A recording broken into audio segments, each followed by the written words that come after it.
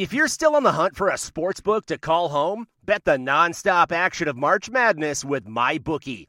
Enter bracket contests for a chance to take home prizes of up to $25,000, or pick from a huge selection of straight bets, props, and odds boosts. Whatever your style, MyBookie makes it easy to play your way and get paid. Sign up now and take advantage of our generous welcome offer to score a massive first deposit bonus of up to $1,000. All you have to do is claim promo code MADNESS50. But the fun doesn't stop there. Get up-to-the-minute odds, free bets, and expert predictions to help you decide who to put your money on. The best part about MyBookie? You can bet on anything, anytime, from anywhere. Use promo code MADNESS50, that's MADNESS50, to secure your limited-time welcome bonus today. You're listening to HuskerOnline.com, your authority on Nebraska athletics. And we're back here on the Husker Online Show. Sean Callahan, Robert Washut, Nate Klaus. It's been a tough week in the state of Nebraska, and now you try to find a silver lining. We discussed, trying to set up your own schedule, the risk reward there.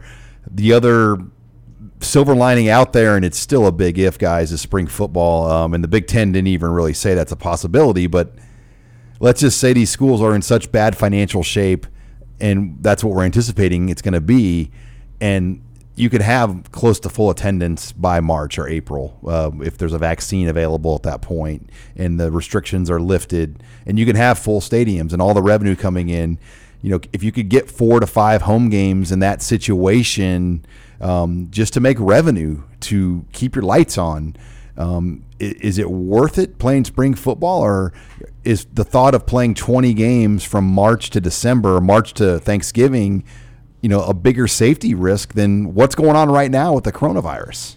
To me, it is not worth it. Unless you're talking about just doing a couple of throwaway exhibition games here and there, but the idea of trying to play anywhere remotely close to a full season in the spring and still keep your fall schedule intact, it's not doable. And in this whole movement with the guise of player safety surrounding it, that is like the total antithesis of player safety, to put student athletes in that physically demanding situation where you're having to play Power 5 football for that long in a calendar year.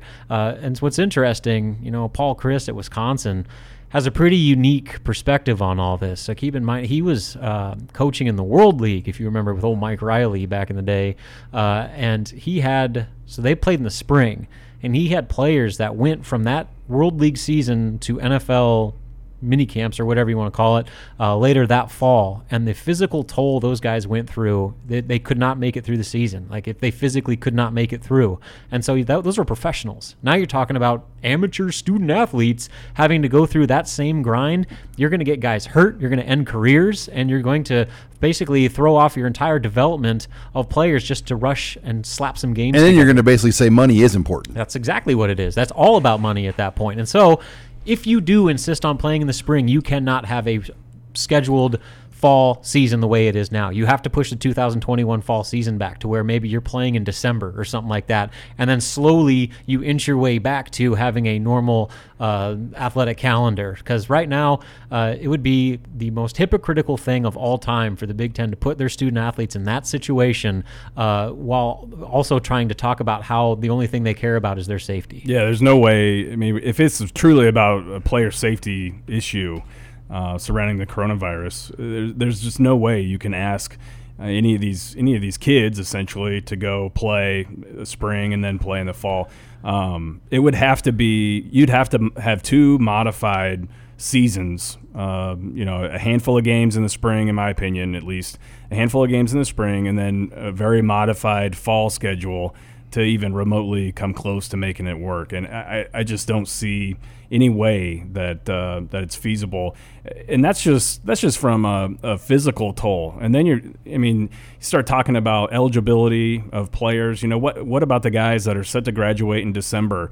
Are you asking them to then come and play still in the spring, leading up to the NFL draft. I mean, the NFL doesn't care. They're not going to change their draft and move, rearrange things because some conferences and the NCAA want to play in the spring. I mean, it raises way more questions than it would even remotely come close to answering, in my opinion. You're listening here to the Husker Online Show, and we're talking spring football. Ryan Day, Ohio State's head coach, told The Athletic that he thinks starting the first week of January would be the best way to go and have an 8-week season. But how do we know the problems that are going on right now well, that's the thing. are going to be gone at that point? And, we haven't even brought this up, but what is your reaction to, by the way, Big Ten teams can't play football, but we're going to still be in a 20-hour week where you're allowed to lift weights 6 hours a week. You can still be around each other in the locker room. You can still be in the weight room together. And you can have walk-through, basically the mini camp. You can have a 20-hour week with mini camp practices, no helmets. But, how is that safe at that point? Because the disease is obviously only spread through football games. Not practices or meetings or anything like that. You have to have full pads on to get it. I think the pads actually spread the disease faster. Oh, okay. So anyway, that's why why they couldn't practice with pads. I tweeted that out from Barry Alvarez when he said that on the BTN, and I have never had a tweet. When you can quote tweet and show comments. There were like 600 people that quote tweeted it with comments, just like, what the hell are they talking about? Like, this makes people are like furious nationally that you're going to tell these kids they can't play football, but they can practice and lift still 20 hours a week. It makes no sense. And so there's that issue to it. Like, it just seems like there's no guidance at all and no reasoning behind what they're doing. But the other big issue that clearly is not being talked about enough is what teams are going to do with scholarships. I mean, to sit there and carry over an entire scholarship class into the spring while also having early enrollees. I mean, are guys not going to be able to enroll? Are junior college players not going to be able to enroll for the spring semester? Are they going to have everybody push that back? The consequences for teams that are already struggling to even fund athletic departments, now you have to keep an entire separate class on scholarship for the spring while bringing in a new scholarship. I mean, the financial demands of that seem outstanding to me. And it's not just about the seniors, giving those guys an extra year of eligibility, but everybody else on the roster too. I mean, you're taking away an opportunity for them to play, a lot of guys, for them to play in at least 4 games before they redshirt. And even, let's say you're a redshirt junior. Are you not going to get an extra year back? I think you have to give everybody an extra year of eligibility, not just the seniors. So that's a problem that carries on for 4 or 5 more years then on your entire roster. And you think about 2021, Nebraska is supposed to play in Ireland on week 0, meaning they would open up fall camp that year, essentially August 1st, around that. I don't have you'd have to back count the dates, but it might even be like July 30th. Mm-hmm. I mean, when you break in all the practices and the travel to Ireland, how does that, if you play a spring season that goes through May, how do you go to Ireland and start fall camp in late July? Yeah, again, it doesn't make sense, and it is not in the best interest of student athlete safety and health, which apparently to Kevin Warren is the number one priority. So it just goes to show you that there's no plan. I mean, they don't know what they're doing. I think they're just saying spring football just to delay the inevitable, that they're going to cancel football for the entire 2020-21 academic year and just punt in true Big Ten fashion from their own 30-yard line, or from the opponent's 30-yard line. This wasn't even a 4th down punt. This was like a 3rd down punt. This was like a 3rd down, like at the pooch punt with the quarterback. Remember when they played Pitt in 2004? You weren't working with me back then, but Joe Flacco or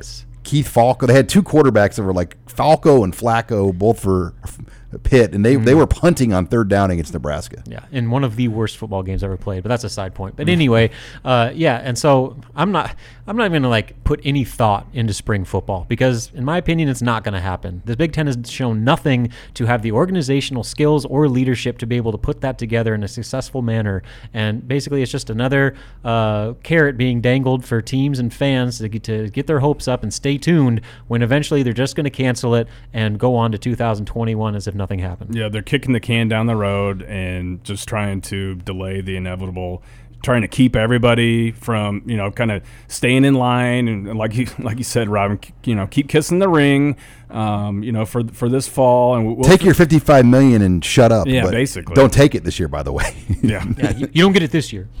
Yeah, there's no way, in my opinion, there's no way that spring football is feasible if you're going to go ahead and play a full regular schedule the next fall. January will be if that. I don't know how you do it. If in this climate and play traditional football in January.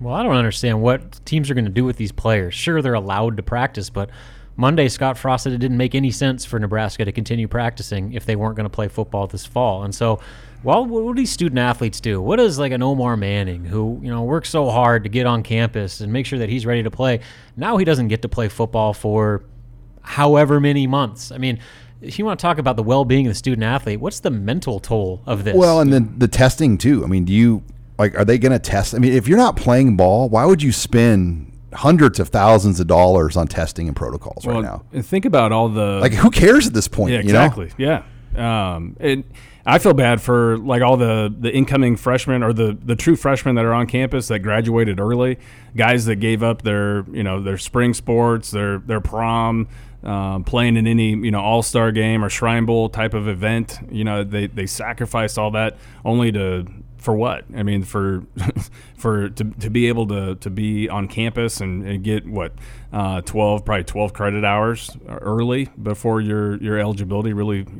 kicked in. I feel for a lot of those younger guys that sacrifice so much to get on campus early for nothing. All right, we have a mailbag coming up. Haven't actually dove into the question, so I'll be curious what we get on that next. You're listening here to the Husker Online Show.